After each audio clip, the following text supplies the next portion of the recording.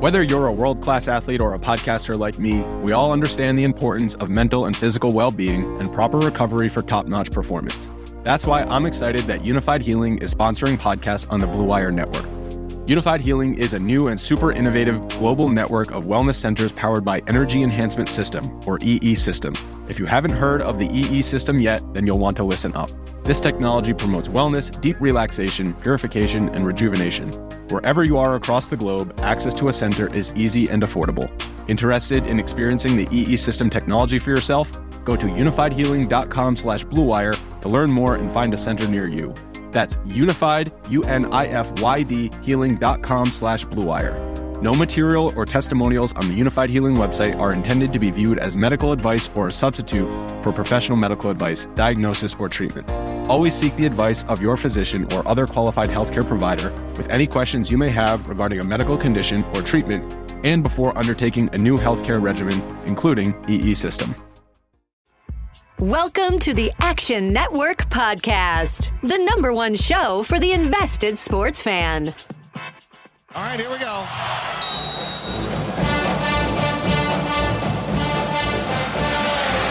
Spreading the court, 10 seconds remaining. They just got to throw it under the basket, It's down to 7 seconds. Oh, that's a long ways. It's the Drew for the win. Gone. They did it. A miracle. Huggins! Double order! Hit that one from the parking lot. For the championship! Shock and awe in college basketball. It's not the size of the dog in the fight. It's the size of the fight in the dog. What's up, Degenerate Nation? Welcome to the Action Network Podcast. This is the College Basketball Power Conference Tournament Betting Preview. I'm Stuckey, and with me, as always, is Colin Wilson and Mr. Mike Randall. What's going on, gentlemen? Colin, you're live from a ski lodge right now? I'm live from a ski lodge. I have sequestered myself next to the Wi-Fi. I have told everybody to stay out because we are recording an award-winning podcast, and I just won a very narrow Iowa bet on the road against Illinois. That was a nail-biter there at the end. This Big Ten tournament, I think, out of all the tournaments, this is going to be the one that's just going to keep giving and giving and giving with tons of entertainment. You know, that's tremendous dedication. That was a nice comeback for you. And I am very happy that Oral Roberts and Nebraska Omaha put them on a neutral site and go way under 159 points. So it was a good Sunday all around, I think. Yeah, keep in mind, we've already had a few tickets punched to the dance. And, Bradley, I can't believe Missouri State, they had a shot. Keep in mind, conference tournament championships, final games, they tend to be under machines. Everything tightens up. It becomes more of a half-court game, much more on the line. There's more pressure. Those games, you usually see them steam down in the total, too. I was very disappointed in William & Mary today, losing to Elon. What a dud. I had a future on them to go out. I was very happy on the other side. So that's the ugly, or I should say the bad. If we do a good, bad, and ugly. Bad was William & Mary. The ugly was betting DePaul. Oh, my God. I think they lost how do you lose by 60 to Providence? I love Providence, but and I know Paul Reed didn't play, and he was supposed, but just that was my worst bet of the weekend. The good was the highlight of the weekend. Sam Merrill, Money Merrill, just absolutely refusing to let his team lose on multiple occasions all weekend. Took over the game multiple times, played every single minute, 3 games in 3 nights. Malachi Flynn, meanwhile, was resting. What are you resting for? The tournament's 2 weeks away. It's the championship game.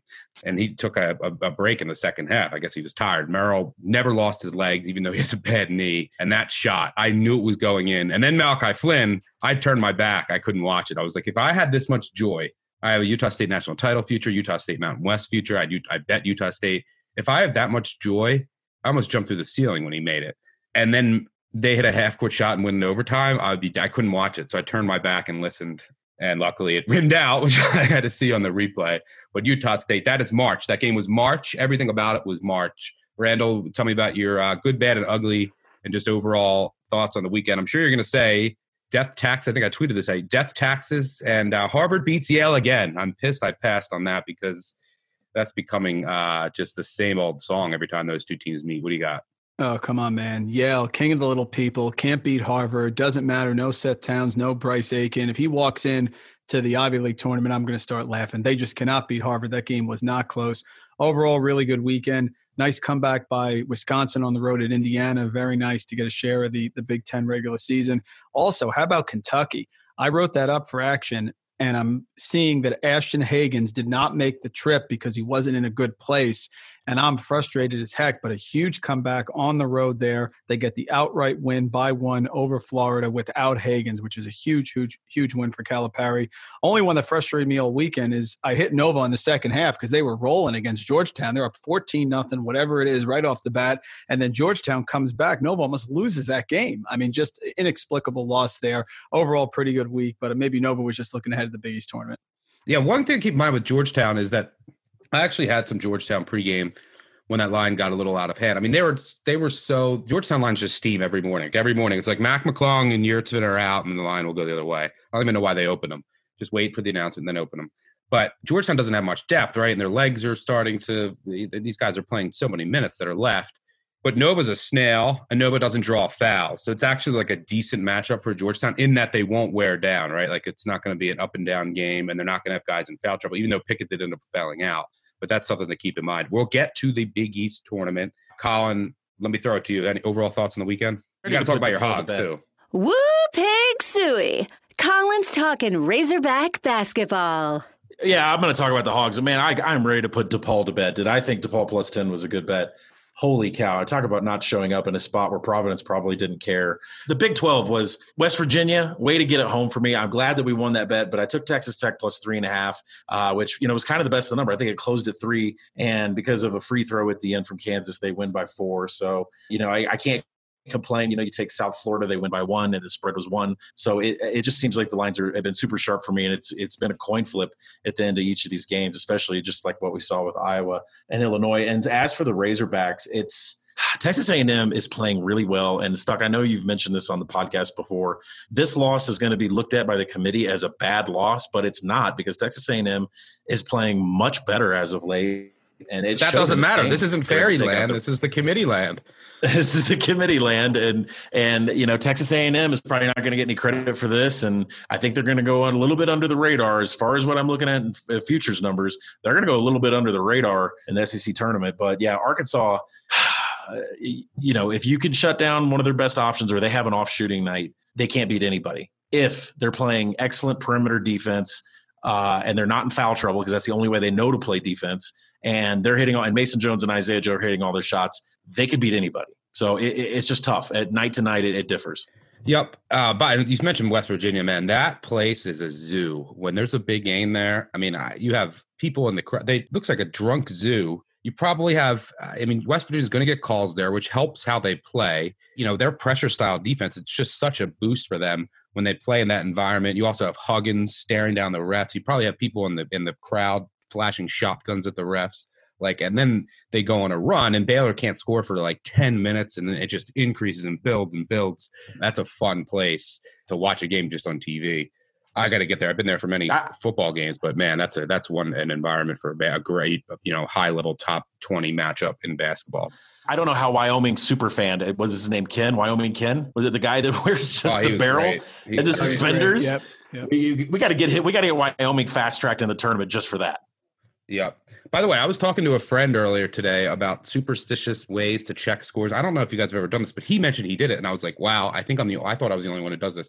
Every once in a while, if a game is not on TV, or even if it is on TV and I'm not feeling great about it, and it's at the end and I'm watching something else, I will go to Twitter and search the team's name and then refresh and look for updates on what happened, or go to that team's Twitter page and see if they tweet it, because usually they tweet good news. Any superstitious score tracking ways that you have? Are you pretty standard, Randall? Anything? Oh, I feel good now. I was doing that with Bethune-Cookman every game this year. So now I feel like I'm actually normal. Absolutely. If it's a delay and you're not getting the update, absolutely. I go to the local Twitter, go to the feed there. Maybe you have a fan page or something. I just keep hitting refresh. Absolutely. Yeah, no, but sometimes I do it that's how I want to get the update. I'm going to close my action app, and this is how I'm going to get the update. And I want to see it from some fan either screaming. I will do that every once in a while. Colin, anything similar for how you check scores or superstitions? Oh, yeah.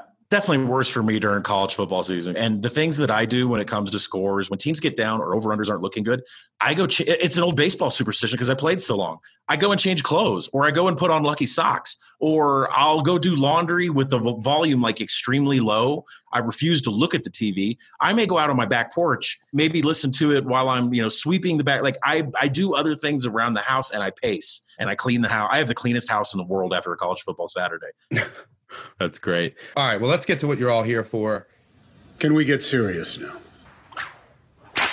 Today, we're going to cover all of the conference tournaments, ACC, Big 12, SEC, Pac-12, Big East, Big 10. We're going to talk, any potential first-round matchups you like, but more importantly, futures, who you think is going to win it, where the value is.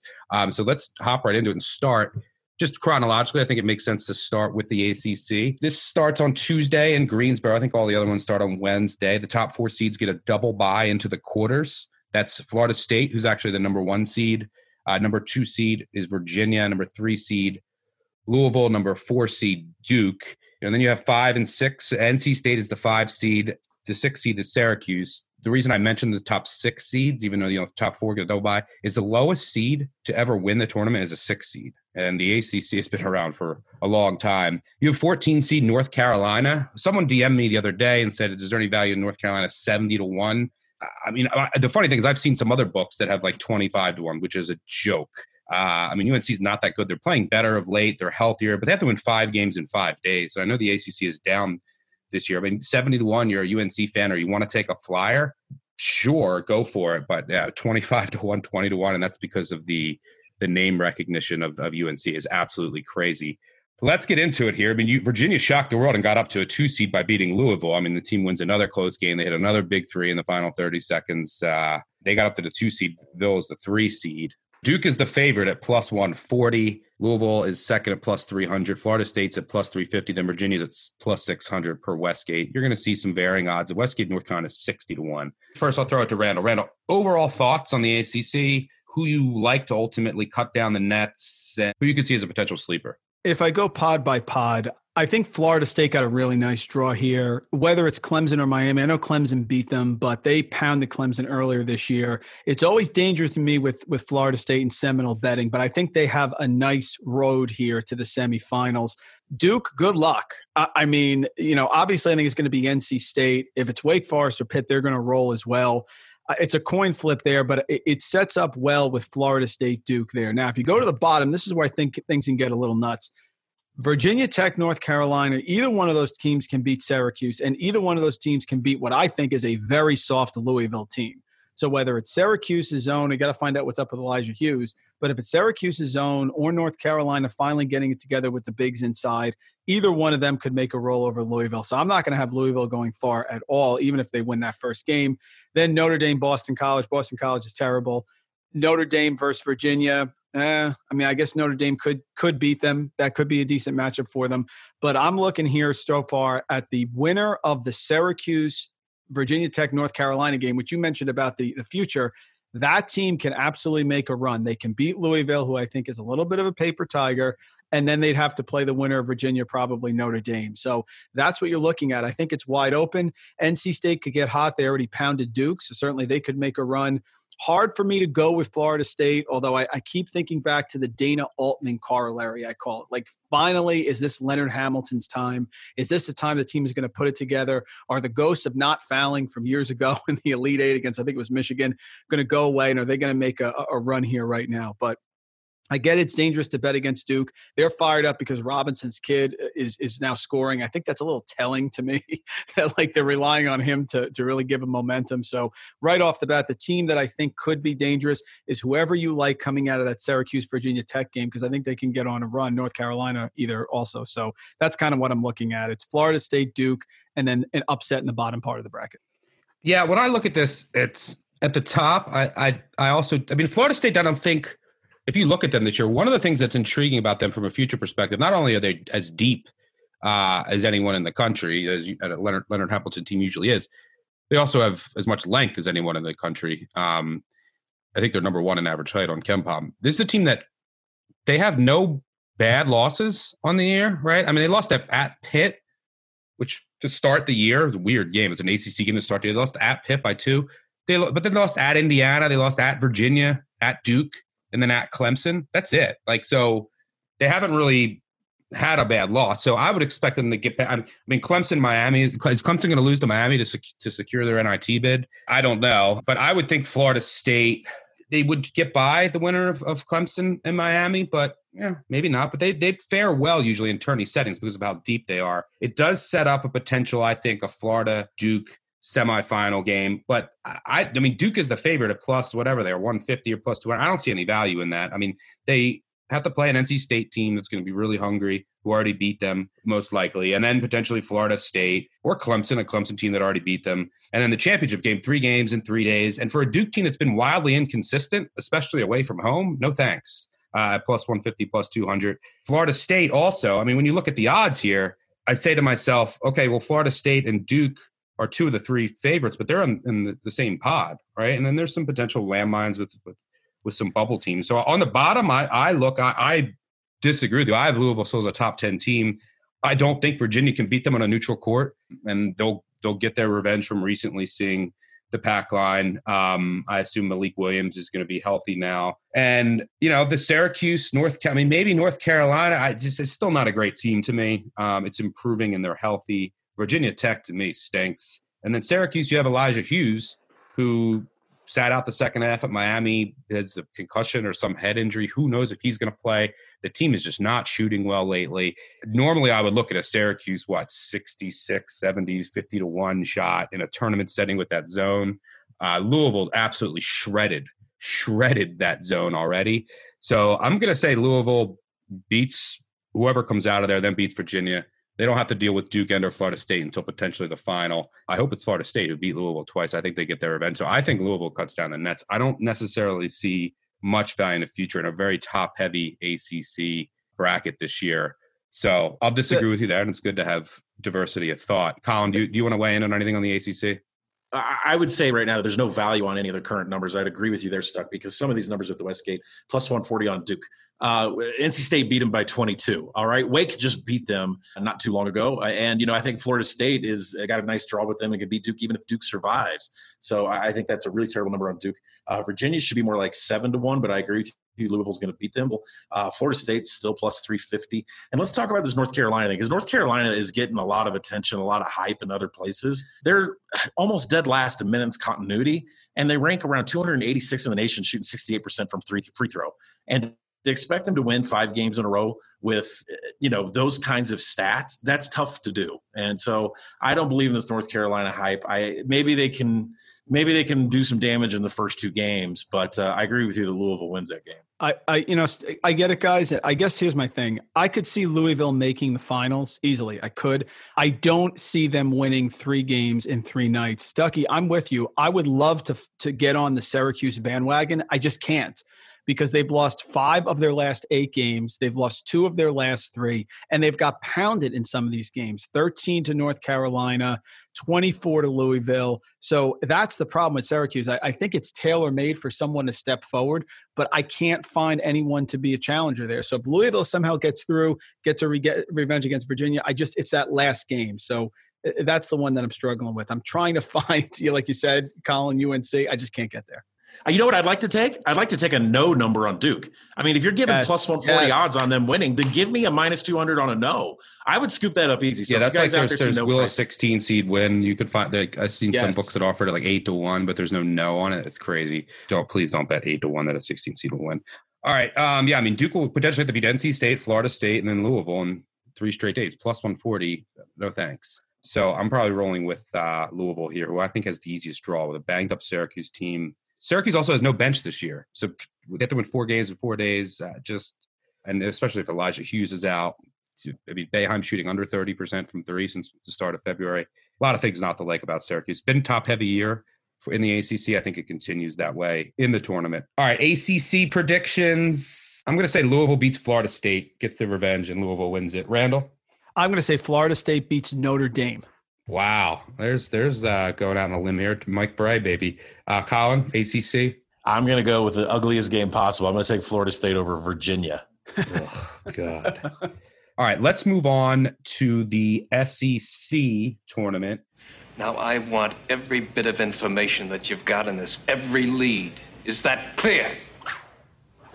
Starts on Wednesday in Nashville. The top 4 seeds get a double bye into the quarterfinals, which is Kentucky, the top overall seed, Mississippi State, Auburn, and LSU. Auburn and LSU are in the same bracket, and Kentucky and Mississippi State are on top. At the Westgate right now, Kentucky's plus 250, then Auburn's plus 350, LSU's plus 450. Florida, who doesn't have a bye, is plus 600. Arkansas is 20-1. Mississippi State's 8-1. Semi-intriguing to me because they're in the Kentucky bracket. I assume Ashton Hagans is going to be back for everything that I read. But Mississippi State, I think because they're in that Kentucky bracket, if they win that, I mean, everything opens up. So maybe there's some value there. But Colin, do you see any potential sleepers here, or is this going to be Kentucky's tournament once again? What do you see overall with the SEC? This is Kentucky's tournament, but there are teams that I think can rise to the occasion and at least get to the finals with them or give them a challenge in the semifinal. And that's going to present value upon the number that's out there. Now, the numbers that Westgate put out are extremely sharp. So let me go kind of pod to pod and talk about how I think things are going to go. Let's just knock out all the teams that are playing in the first round. I mean, Georgia, Ole Miss. I mean, Ole Miss has an advantage in defensive steals, and Georgia's 10th in the SEC. I expect them to win. But let's just throw out all the day one, except for Arkansas. Let's focus on Arkansas because they have a path. They're a team to watch. They should beat Vandy by double digits. They got the best player in the SEC in Mason Jones. Mason Jones. South Carolina is the best defensive team in the conference, but they're last in free throw rate defensively. Arkansas is first offensively in free throw rate. They get to the line a lot. They force you to foul. And they're going to go against an LSU team that's the worst in the conference in defending the perimeter. We just saw this with Arkansas. So do I think Arkansas can win 3 in a row? Absolutely. Is their number at 20-1 priced correctly? Yes. KenPom says they're about a 5% chance of them winning the SEC tournament. So they're priced correctly, and they can do some damage and get to the semifinals. But I think that's where it ends. I think the team we need to watch is Texas A&M. And, their first game is going to be a brutal game with Missouri, 2 of the slowest tempos in the nation. Texas A&M won both these games during the regular season. Shouldn't have an issue here. Missouri's dead last in effective field goal percentage, and they get most of their points from the free throw line, and Texas A&M doesn't foul anybody. So you get past that, you move on to an Auburn team, and I don't like Auburn at all. I don't know about you guys, but Auburn is one of the highest teams in the nation in luck, and they just lost to Texas A&M at home. I mean, I don't know if Auburn's just looking ahead or didn't care, but let's think about this. They rank 7th in the nation in luck because they have 4 conference wins that happen in overtime. They're 301st in three-point shots. They have a season-long 30.6% has shrunk to 28.8% in conference play from 3. They're a terrible shooting team. They also don't defend the 3 well either. They don't. Texas A&M absolutely can beat Missouri. They've done it twice already. They can beat Auburn. They just did it. And then they're sitting in the semifinals against a possible depleted and tired Arkansas, South Carolina, or an LSU team that can easily be beat. Texas A&M is the team that I'm focusing on. The numbers should be 100-1. Westgate, I think, is putting 50-1 out there. I think that's been hit today and yesterday. I think some other people may have the same ideology as this. The number, according to KenPom win probability of SEC, should be 100-1 because you're going to have to hedge this against Kentucky. It's going to be a monster hedge. But Texas A&M is who I like on the bottom of the bracket. On the top, I love Mississippi State. I don't like anything about Florida. Ole Miss can beat them. Ole Miss should beat them. And once Ole Miss gets to Mississippi State, there's just a really tough matchup for Ole Miss.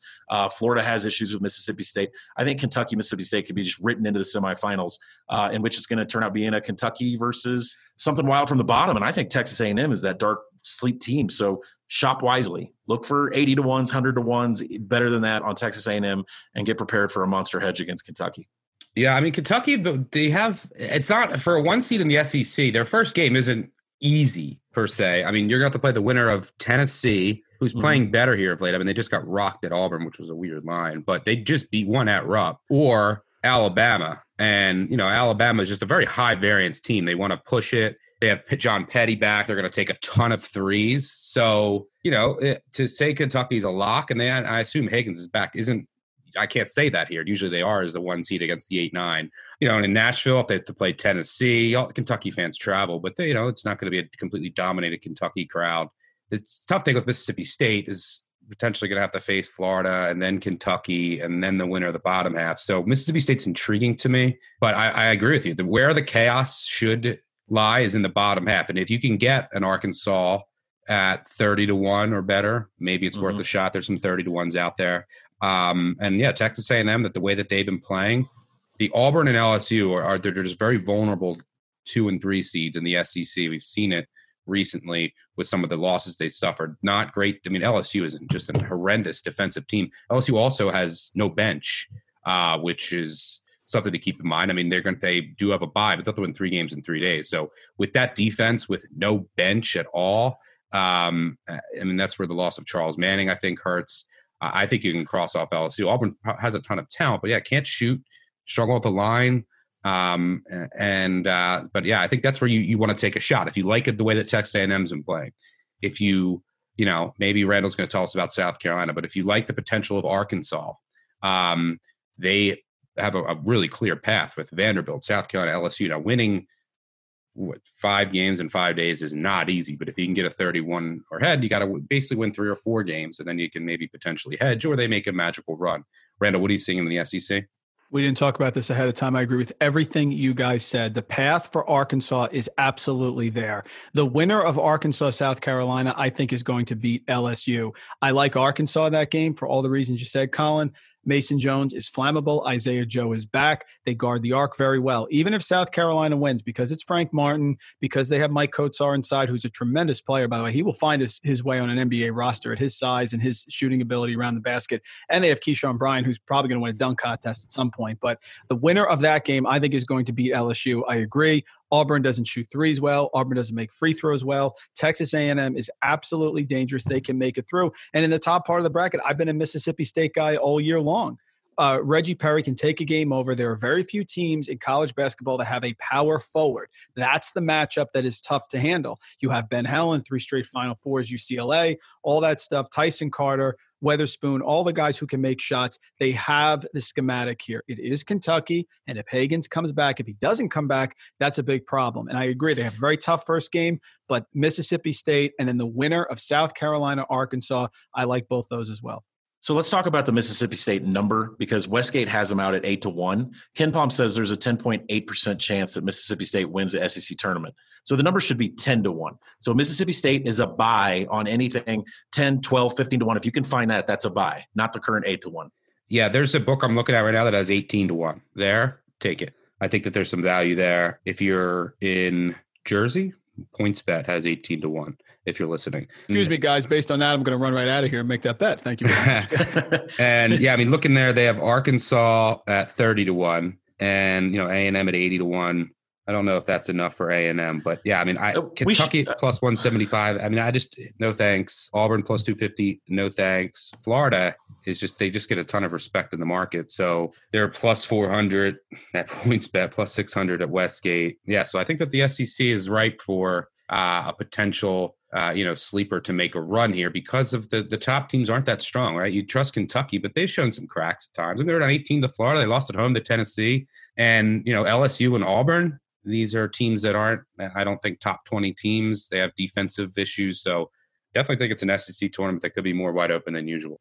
Price point is uber important. I know this podcast is about making picks and picking conference tournament winners, but price point is just as important, because there's implied probabilities with each one of these teams, and you want to get way better than that, because you might hedge, you might not want to hedge, but shopping for the best number is always the thing to do with conference tournaments, and it's a wide market to shop from. Yeah, and we're going to have individual previews on the Action app and actionnetwork.com up for these major conference tournaments, where we'll all give just like who we like and a potential sleeper. So we'll talk about all right, well, if you like this team, target, like for example, Mississippi State, they're at 8-1 at Westgate. I agree. I don't like that number, but if you can get an 18-1 at PointsBet, yeah, I like that number. That's a big wide difference. So it gets back to the point where having multiple outs, multiple books, this is where it's really important, right? Over the course of the season, it's really important, especially if you want to do this more than recreationally. It's a difference between a half point here and there. That adds up over time. But if you're just doing it recreationally, you probably don't care about that as much. But if you want to bet futures and conference tournament futures, the discrepancy becomes even more magnified, where, over the course of 6 or 7 conference tournament futures that you're betting, the difference between 8-1 and 18-1, pretty big difference. All right, SEC predictions. I'm going to go Mississippi State over Auburn, but I mean, this could be complete chaos, or Kentucky. It's a tough one for me to call. Randall? Mississippi State over Arkansas. Yeah, I guess I'll go Kentucky over Texas A&M. There you go. A lot of options in the SEC. All right, so let's move on to the Big 12 conference tournament. Are you going to place a bet or what? Austin Reeves coming back from 22 down. He went for 41 in the game winner to beat TCU. Oof, what a game. Oklahoma, as a result, has a top 6 seed. TCU does not. The top 6 seeds get buys into the quarterfinals. That's Kansas, the number 1 overall seed, shocker. Baylor, Texas Tech, West Virginia, Oklahoma, and Texas, who finally came back to reality, I finally beat Texas.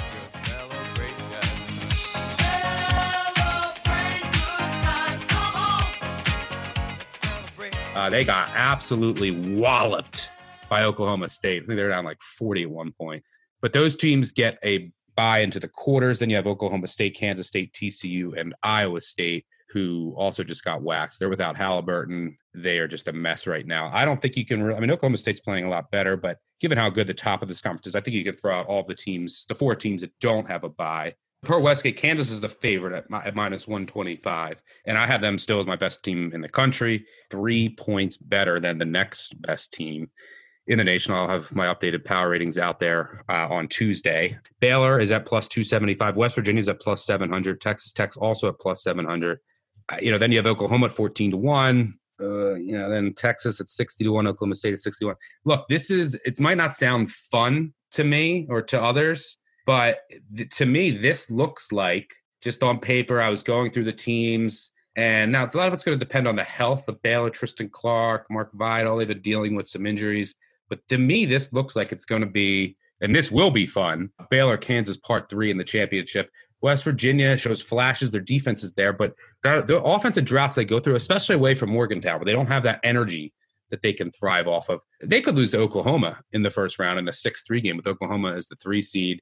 Baylor does play TCU, or Kansas State. They just lost to TCU. But I see Baylor getting through. I don't think anyone could beat Kansas in the top half. So I see this as very chalky, and it's Kansas against Baylor. I doubt I'll have a future here. I'm not a buyer in Texas Tech, as many of you know. I'm not a buyer in Texas.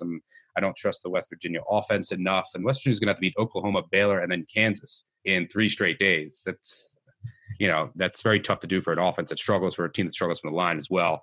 So, Randall, let me throw this to you. Overall thoughts, who do you like? Is there any potential sleeper here that you could see? Well, the only thing I'm going to say right off the bat is I'm taking Oklahoma State in that first game against Iowa State. I mean, they're looking at Bolton with a concussion protocol. Prentice Nixon left the game with an ankle injury. So right off the bat, I mean, Iowa State has not won a true road game all year. They just don't win on the road. So they're going here to a neutral against Oklahoma State. I like them. I agree with you. That team is cooked. I would say it's cooked. I don't know if there's any way that they want to even win. Do you think they want to win and play Kansas, get annihilated? But yeah, they just have nobody left. Yeah, and the first line is going to be the best line that comes out for that game. Listen, Texas has been hot, but they came back down to earth, so I think the clock struck 12 there. Texas Tech, Texas is going to be a rivalry battle. I can't see the winner of that game then beating Kansas. I just think it's going to take too much out of them. Texas Tech had their chance there against Kansas. They blew it. So I don't see, at home with an enormous home court advantage. Exactly, and their shooting struggles have been tough. So I'm with you. I see Kansas moving on. The only team that I think you can take a flyer on, maybe if you like it, is Oklahoma. Oklahoma against Baylor. Certainly Baylor I see beating TCU or K-State. And listen, Baylor has limped here a little bit at the end of the year, but they're still 26-4, 15-3 in conference. They had some injuries. 18-12 against the spread. They only covered 1 of their last 4. But Mark Vidal is vitally important. He's back now. Jared Butler needs to step up for them to beat Kansas. T can make shots, but he's still been slowed with that wrist injury. I feel like he hits a shot or 2 early since he's come back, and then from there it hasn't been great. So I think the key for them, I'm with you. I think it's likely Kansas, Baylor. Maybe if you like Oklahoma, only because Reeves finally has started making shots. He's been below 30% from 3-point range for most of the year. That was a big shot for him. They don't turn the ball over, Oklahoma, so that's a big advantage.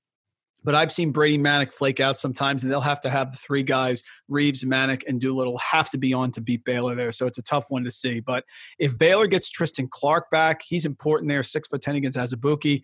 That's what it has to be. I'm with you. Not a lot of futures. Maybe if you like Oklahoma, we've seen Oklahoma out there 14-1, I guess, if you like that. But probably it is going to be Kansas and Baylor because Kansas does not have a tough second-round game. They're going to beat that team, whatever comes out of there, Texas or Texas Tech. Yeah, I mean, you said it with Oklahoma. Look, Oklahoma beat West Virginia twice this year, including at Morgantown by double. They beat them twice by double digits. And why is that? Well, they match up well. Oklahoma has a little more consistent scoring. They're great from the line, top 25 in the nation from the line. But they also have a lot of size, which helps against West Virginia. And you nailed it. They don't turn the ball over. 26th in the nation in turnover percentage. That's huge. They're number one during conference, but that's huge against West Virginia, who wants to force you into mistakes so they can get out in transition and get easy buckets. West Virginia's 30th in the nation in turnover percentage on defense. Oklahoma takes care of the ball. So, yeah, it's a tough first matchup for West Virginia. There's a reason that they lost twice, including at West Virginia. And, yeah, remember, this is in Kansas City. So you're probably going to have a pro-Kansas crowd also. So keep that in mind. Your Texas Techs and your West Virginias of the world who lost to Kansas at home. And they have, two of the best home court advantages in all of college basketball. West Virginia's a drunk zoo. We talked about that. Texas Tech's also crazy. There's also elevation there. They lost at home to Kansas. I know Baylor won at Kansas, a peak Baylor team, fully healthy, won at Kansas and could potentially give Kansas a run. But as long as Azubuike stays out of foul trouble, Kansas is that good. They should win this tournament. Colin, anything on the Big 12? Other than the numbers priced correctly, because I believe Kansas has a 55% probability to win the tournament. So there's no way I'm fading Kansas playing a tournament game in Kansas City. Brady Manick and Christian Doolittle, I wouldn't put anything on them because those free throws at the end of games, that'll kill you in conference tournament. That'll kill you in the big dance. So for me, I hate to suggest laying chalk on Kansas minus 125, but that is the actual real legitimate price. So if you see a Kansas plus 110, that's actually worth some money. Yeah, I would take Kansas at any even odds, even minus 110. I would take it. And then if you want to, because I don't see them getting beat before the championship, if you want to and they do face Baylor and Baylor is healthy, you have a middle shot if you want it, if you don't even want to hedge, because Kansas will be like a 4-point favorite over Baylor, a higher favorite over Oklahoma or West Virginia. It is worth noting, though, that Kansas lost that Elite Eight game to Oregon in Kansas City when Oregon did not have Chris Boucher a couple of years ago. That was the Frank Mason team. I just think because of their road prowess this year, this is a different Kansas team, that they've been so dominant. I think they're really going to relish playing that game home. Yeah, they keep winning all these games that other teams are losing. It's something that I keep falling back on, right? That game at Texas Tech, that sets up for, usually an upset loss for the best team in the country. Or even Kansas State, right? That's Kansas State's Super Bowl. There was a brawl at the end of the first meeting. You're at Kansas State, crazy environment. You're down. They find a way to win that game as well. West Virginia, crazy environment. They find a way to go on a late run. It says a lot about how good this Kansas team is. Predictions, Big 12, I'm going chalk. Kansas over Baylor. Yeah, I can't get Oklahoma past Baylor. I got Kansas over Baylor. I'm going to go Kansas over West Virginia. Maybe West Virginia can finally shoot the ball. Maybe the pressure's off after getting that win. And the Pac-12. Well, gentlemen, what kind of a show are you guys putting on here today? So if you look at the Pac-12 tournament bracket, it's fairly interesting, and it's a tournament. It's a conference that's been pretty wide open. I thought that Arizona had some things figured out, and I think I tweeted over the weekend, "Drunk me, Arizona has some things figured out 4 hours ago." 4 hours later, drunker me, that was drunk me. It doesn't count because they lost at home to Washington, who seems to really have things figured out.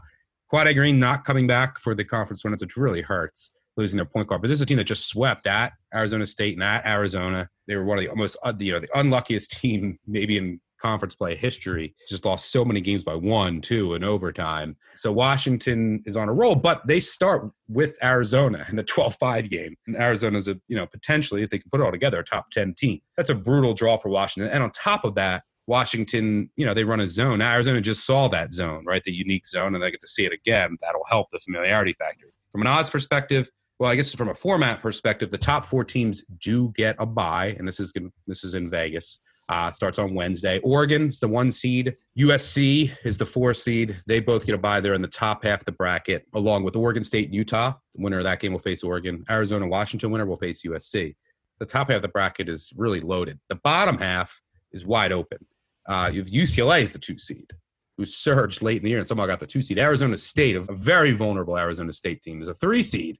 Stanford is a 7 seed, who could arguably be the best team in this bottom half, along with Colorado. They don't have a bye.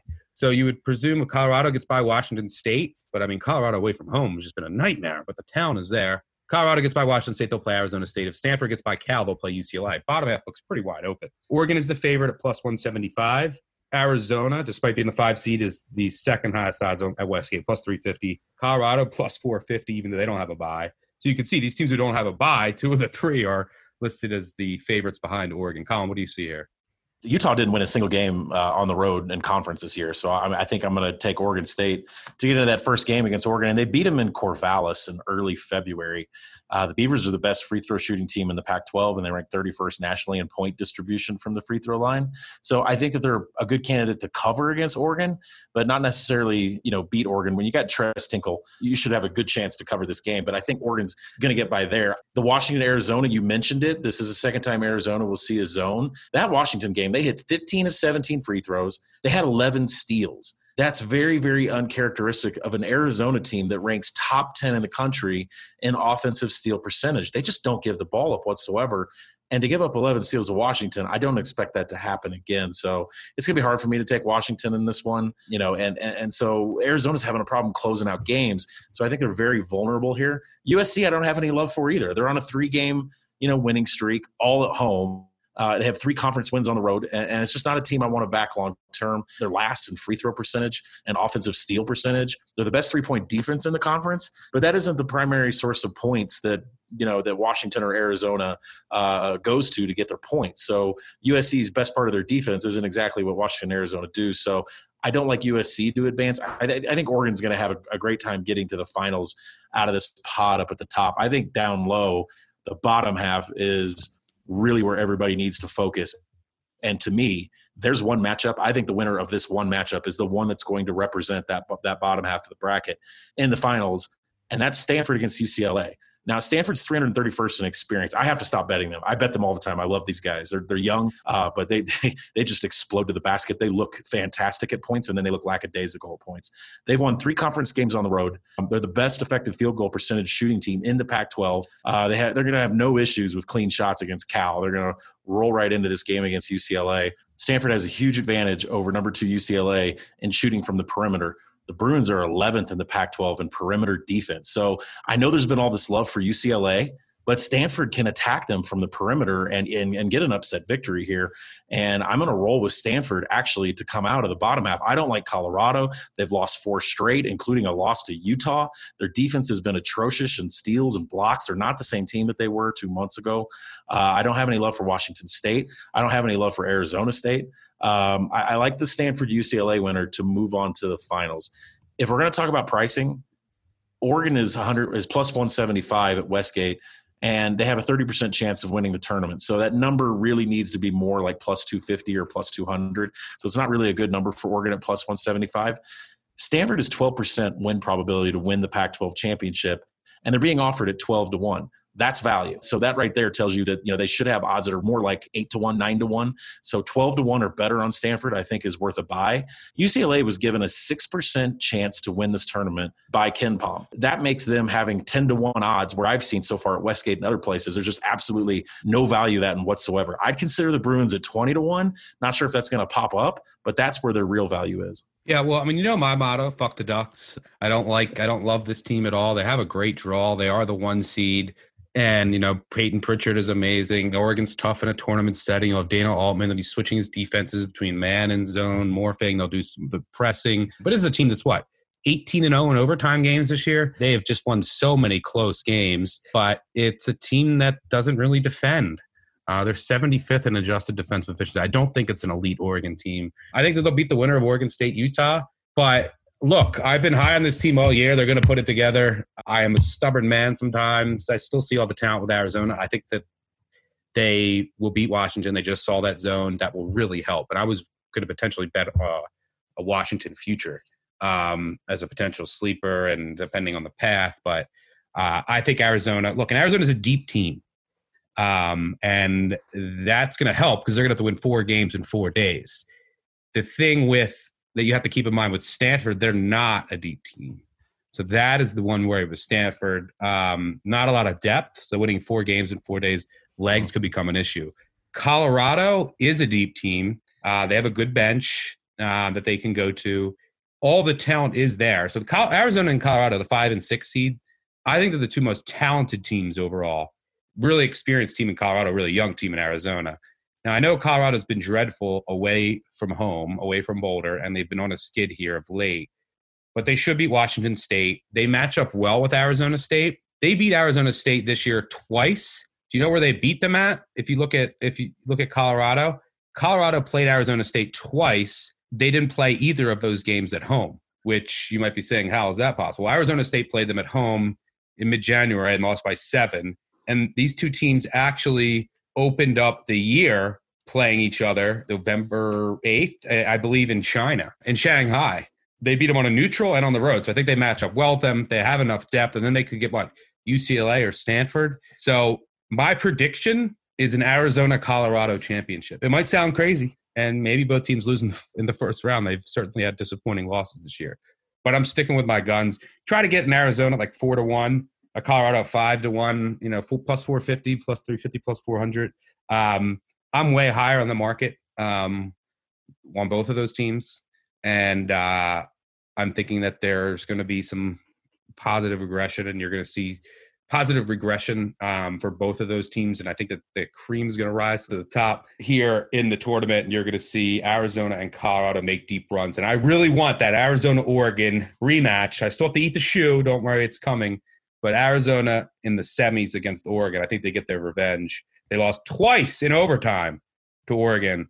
In 2 games, they probably should have won, missed free throws. And so I really want that rematch. I think it's an Arizona-Colorado championship, which sounds crazy. I doubt anybody will be with me. You're going to be a Twitter must follow when Oregon wins again in overtime for a 3rd time. Oh, man. I don't know what I'm going to have to eat this time. Randall, what do you got here? Yeah, I agree with Colin on Utah covering. Oregon State's the big pillow, especially away from home. So I'll grab those points in a second. On the bottom part of the bracket, I want to go with Stanford. I do like Stanford. The problem is they do not rebound, and UCLA has been dominating the boards. Mick Cronin team, that's what they're going to do. They lost UCLA at home to Stanford by 15 way earlier in the year, but this is a totally different UCLA team. So I'm going to have a hard time putting Stanford past UCLA. I just don't see it. The value here is Colorado. I mean, even though Colorado, like you said, Stuck, they have the most talent. We were talking about Colorado being the top team in the Pac-12 for a long time. They lost 4 in a row. They've stumbled across the finish line, but they could get hot. Arizona State has done a nice job, but they still turn the ball over too much for me. I know that the metrics say they don't, but they're under 70% from the free throw line in Pac-12 play, and they get a little helter-skelter. They lost back-to-back games on the road, UCLA, USC. Then they lose at home to Washington. So I know they're flammable, but they have droughts there where they can really go without a basket for a long period of time. So I'm with you. I think the value's in Colorado there. You can get nice odds. They get by Arizona State. They're going to play potentially UCLA, or if you like Stanford, yeah, they can absolutely make a run. And if they get hot and they match up with Oregon, we'll roll the dice and go with them there. I think the Ducks get through. I'm going to put Oregon in the finals, assuming Duarte's okay. If he's not, then that's certainly an issue. But yeah, I think the team that comes out of the bottom, if it's UCLA who keeps rolling with Mick, they pound the boards, or Colorado, can absolutely beat Oregon there. Definitely. Yeah, and you mentioned the rebound, and that's why Colorado matches up well with Arizona State. Colorado really good on the glass. Arizona State is not. So you're going to get a ton of second chance points and less droughts. I think it's important to mention price too, because right now Westgate has them at plus 450, and with implied odds of a 15% chance that Colorado can win the Pac-12 tournament, you need to find a Colorado plus 550 or better, maybe a 6-1 or better. That's your purchase point on their futures. Westgate has them at plus 450, but their probability of winning this tournament is about 15%. So look for a 6-1 or better on Colorado if you're going to buy them. Yeah, I'm a little less with my numbers, so because I'm a little higher both on Arizona and Colorado than the market. But yeah, search for the best number. At a 4-1 with Colorado or a 3-1 with Arizona, probably not worth it even with my numbers. And I'm higher on both teams. All right, so let's just go official predictions. I say Arizona beats Colorado. I'm going to go Oregon over Stanford. I can't quit betting Stanford. I don't know what it is. Fuck your Ducks. I'm rolling with Mick Cronin. They're hot. I think UCLA beats Oregon. Fuck your Ducks. All right. So let's move on to the Big East. Pow from Trenton. Woo! What Trenton makes, the world takes. And this is a conference tournament that I have been waiting for all year because of the amount of star power. Now you add in, this Creighton offense, which is playing so well. But you have guys like Marcus Howard. You have guys like Miles Powell, Sadiq Bey, the way that Providence is playing. It's just, I think, going to be one of the most exciting conference tournaments. First round starts on Wednesday. Top 6 seeds get a bye to the quarters on Thursday. First round games are Georgetown against St. John's, Xavier against DePaul. Xavier coming off that heartbreaking loss to Butler. I didn't even mention Kamar Baldwin, who was amazing and forced overtime and then won the game with a bomb 3. The top 6 seeds, Creighton. It's the number 1 overall seed. I don't think many would have predicted that. The 2 seed is Villanova, down there with Seton Hall. So that's a loaded bottom half. And then you have Providence Butler, which should be a hell of a game. I think Providence actually matches up really well with Butler. It's a Providence team that's playing extremely good basketball. They've made some runs here at the Big East tournament, which for those who have been living under the rocks at Madison Square Garden in New York City. But Providence has won 6 in a row. They won at Butler. They lost at Butler earlier this year, but they couldn't make a layup. Their offense is playing a lot more confident now. They beat Butler 3 times last year. So that's something to keep in mind. So if Providence does get through Butler, which I think they do, they will face Creighton, assuming Creighton gets by either Georgetown or St. John's. St. John's is playing better here of late. The St. John's just beat Creighton up in New York. I know it wasn't at the Garden by like 20. So maybe that's an interesting game. And then on the bottom half, if Seton Hall against Marquette, you would think, going to continue their dive. They're dying once again. So let's start there. What looks like is going to be a Villanova-Seton Hall semifinal game. Maybe Xavier can throw a wrench in and beat Nova. Maybe Marquette somehow finds something in the tank. Let's start in the bottom of that section and go up to the top. Randall, give me your thoughts all around. There is one and only one rationale for liking Marquette, and that is that you are a believer in the Kemba Walker theory. Remember back to 2011, UConn limps in here, losing 4 of their last 5, and then they absolutely go bananas behind Kemba and actually win the national title. Compare that to Marquette this year. They have lost 6 of their last 7 games coming in. So if you believe in the Kemba Walker corollary, then you're going to back Marcus Howard there. Listen, Kobe McEwen. But there's other Kembas in this conference. That was the thing. That's the problem. The problem. And you know what is really troubling? We've called out this Marquette fading, but we saw what Providence did to DePaul without Paul Reed, right? I mean, they were up by like 50 maybe at one point. Marquette lost to DePaul without Paul Reed. I mean, it's even more troubling seeing what DePaul did without Paul Reed against Providence. But go ahead. Yeah, I am not on the Marquette bandwagon, but if you believe in that, I guess that's fine. I think Seton Hall gets by them. I don't see Villanova losing to DePaul or Xavier. Xavier without Scruggs has really struggled. Najee Marshall's been unbelievable, by the way. That was an incredible game going back and forth with Baldwin. Baldwin hit the 3 to win the game, but he's been tremendous. But they're not at full strength. So I see Villanova, Seton Hall easily going through on the bottom. You nailed it, Stuck. The ones that I like, it's Providence. You're getting 7-1 odds on a Providence team that has won 6 games in a row. We got Ed Cooley magic with the pants splitting again, maybe. Who knows? They're hot. They're playing well. They've won on the road. They have 2 wins on the road here. They beat Georgetown on the road, and they beat Villanova on the road. They're playing really well. Alpha Diallo can get a bucket whenever he wants. That's a team I'm focusing on. And listen, I love Creighton. I don't think Creighton stumbles at the Garden against St. John's. I agree. It was a bad loss, but that was also a Carnesecca Arena. So I think Creighton takes care of business. So for all this, even though Butler is scary, I see it as Creighton, Providence, Villanova, Seton Hall. Yeah, and keep Creighton and Providence split. Creighton, during the regular season, Creighton got blown out at Providence, and they won a close one at home. Really physical Providence team that I think can get up and guard them, just dominate inside. But a fascinating matchup. And yeah, I think they match up with Butler. Seton Hall and Villanova are plus 350. Creighton's the favorite at plus 300. Marquette plus 700. Butler plus 700. Xavier 20-1. And then Providence, plus 700. Because of how they match up, I think, with Butler and with Creighton, and then they avoid Villanova and Seton Hall potentially until the final. I agree. I think that's the look there. Seton Hall, Villanova, if that's the semi, should be a hell of a game. And I have Seton Hall rated better than Villanova. I think they would win that game in the Garden. And so I'm going to call here a Seton Hall Providence final. Seton Hall wins it. I took some Seton Hall, a little bit of some Seton Hall and some Providence futures for what it's worth. Colin, what do you see anything around the Big East?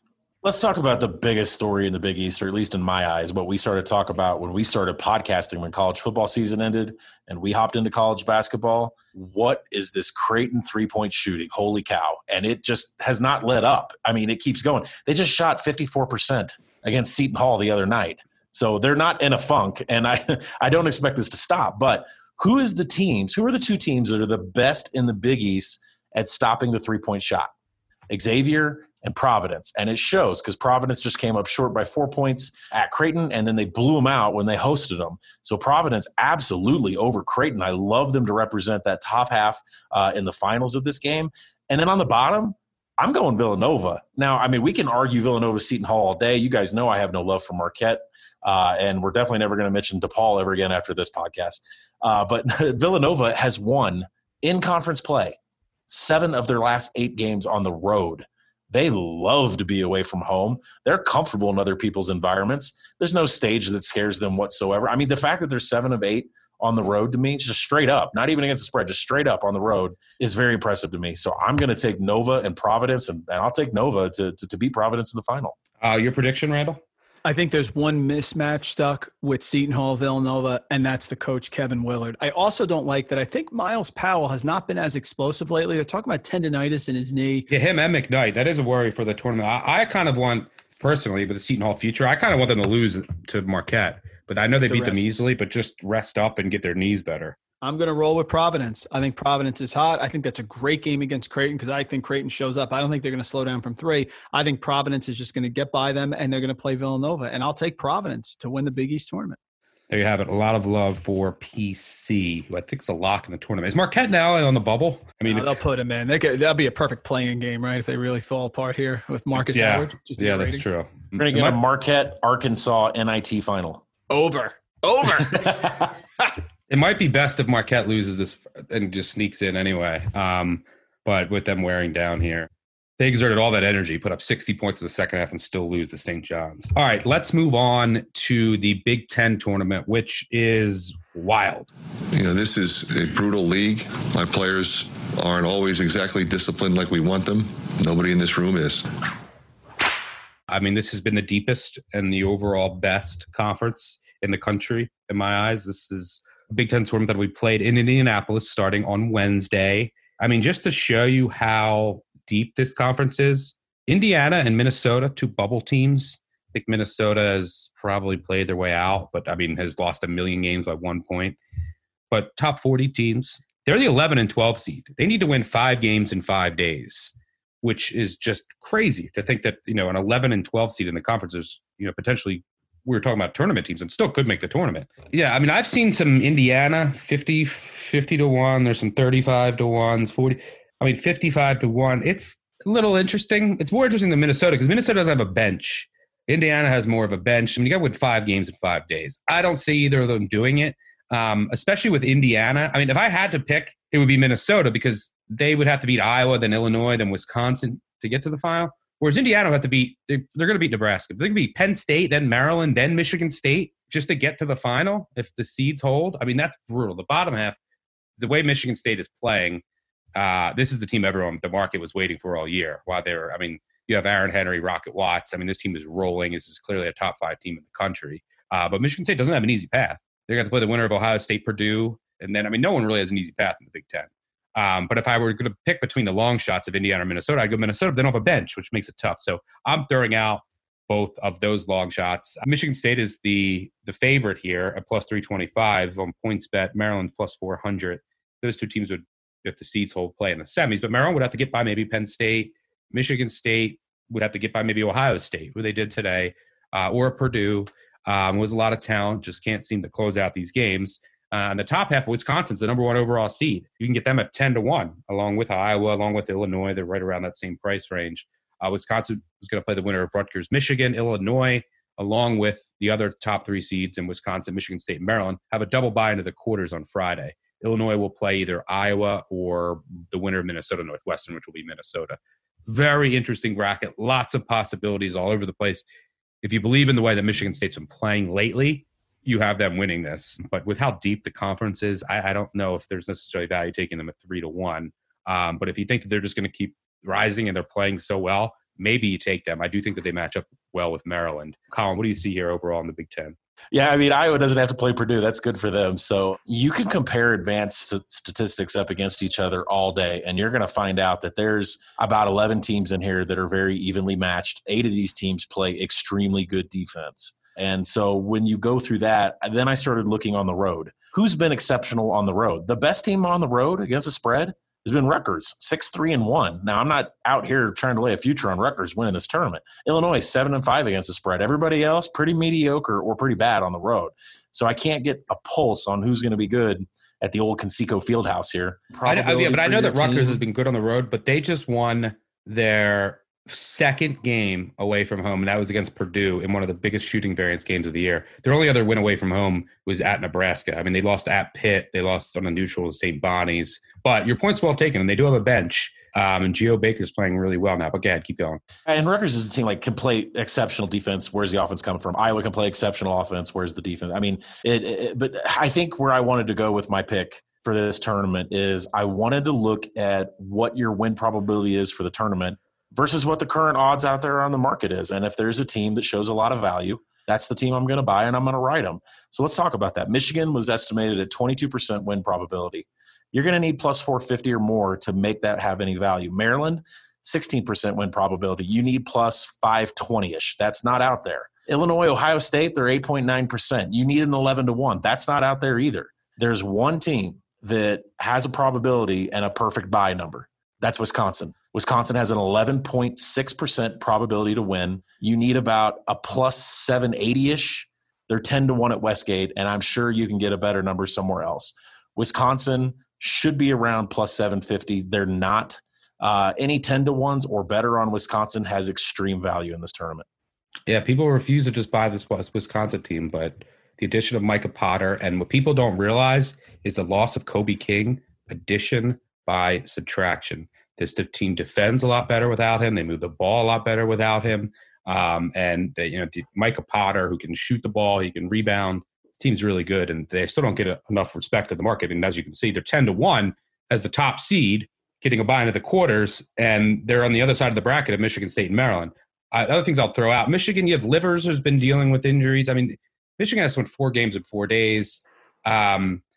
You have Maryland, who doesn't have a bench. They don't have to win 3 games in 3 days, but they have zero depth. Maybe it shows up in their legs. So I think Michigan State comes out of the bottom. They've been playing so well. Ohio State's been playing better of late, but after seeing Michigan State today against Ohio State, maybe Purdue, a desperate Purdue team can beat Ohio State. Not sure that they could beat Michigan State. So I'm going to have Michigan State coming out of the bottom.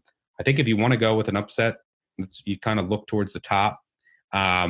Maybe you make a case for an Iowa or maybe a Minnesota if you want complete chaos. But what do you see, Randall, in the Big Ten? Yeah, the bottom's Michigan State. If Ohio State was in any of the other 3 of the top 4 seeds, I could make an argument there. But Michigan State is way too hot, and I'm not trusting Turgeon in a big spot, so I put them through. Wisconsin is the play. Guys, Wisconsin has won this year in the Big Ten at Ohio State, at Penn State, at Nebraska, fine, at Michigan, and at Indiana, which is really tough this year. So they've shown the mettle on the road, and you're getting 10-1 on the number 1 seed. Makes no sense. And I also like Iowa. Iowa showed me more tonight beating Illinois than Illinois did winning at home. Iowa came back. They're tough. Garza still could be the player of the year, him or Obi Toppin. He battles down low. Coburn played very well tonight, but that may not happen. Garza stepping out, hitting threes. So the big value here, as Colin says with the numbers, I'm looking at Iowa, which is around 10-1, and Wisconsin. Michigan State's going to go through. Michigan State's going to be in the finals there, but the number just isn't good enough for me. So I'm going to say Michigan State versus Wisconsin there in the finals. One of those at 10-1. The winner of that game, that's the value for me. I think, by the way, everyone wants to see Iowa, Illinois Part 3. That'll be fun on Friday, as long as Iowa gets by Minnesota. All right, Colin, any final thoughts on the Big Ten? I think Randall's exactly right with Michigan State. I think it's their time, especially in the bottom half of the bracket. And Minnesota, Iowa, I think that's a game where I'll definitely be taking it over because neither team can be playing a lot of defense in that game. And it should be interesting to see what either one of those teams has left when they do play Illinois. And really, I just want Iowa, Illinois 3 after the chippiness we just saw in Part 2 between these two teams. There's no love lost between them. I would love to see Iowa, Illinois again. But, yeah, Minnesota, Iowa, I love an over in that game. And then, probably going to turn around and do the same thing and take Iowa against Illinois in the tournament. But overall, I agree with Randall. And Wisconsin 10-1. That's the play. Did you guys see that Underwood signed a triggered McCaffrey poster on his way out the door right across his forehead? Wow. just to put some smoke on the fire there. That's amazing. That's unfortunate, but that's the reality of the situation. All right, let's go for official predictions. This is so hard for me to call. The conference is just so deep. I have to dig into this more, but let's get crazy and just say initially Michigan State over Minnesota. Randall? Michigan State over Iowa. I'm going to take the team that's won 8 games in a row and has beaten Michigan State before. I'm going to take Wisconsin over Michigan State. I might not hedge my 10-1. There you have it. That is all 6 power conferences. As I said before, we're going to have a previews up for each of them on actionnetwork.com and the Action app. We'll have continuous coverage all throughout March. I just skipped through daily life right now. It's the most wonderful time of the year. Let's make a lot of money together. And then we'll be back next week, podcast, talking about day 1, day 2, after Selection Sunday. We'll have a lot of content there. Just tons of stuff from us. You're going to get tired of us throughout the end of March. Thanks to Colin joining us from the Ski Lodge. And thanks to Randall for joining us as always. You know the drill. Subscribe, unsubscribe, leave a review. It helps a ton. Tell a friend, tell an enemy. And we'll catch y'all later. Cheers. Peace out. Conference tournaments, bring it.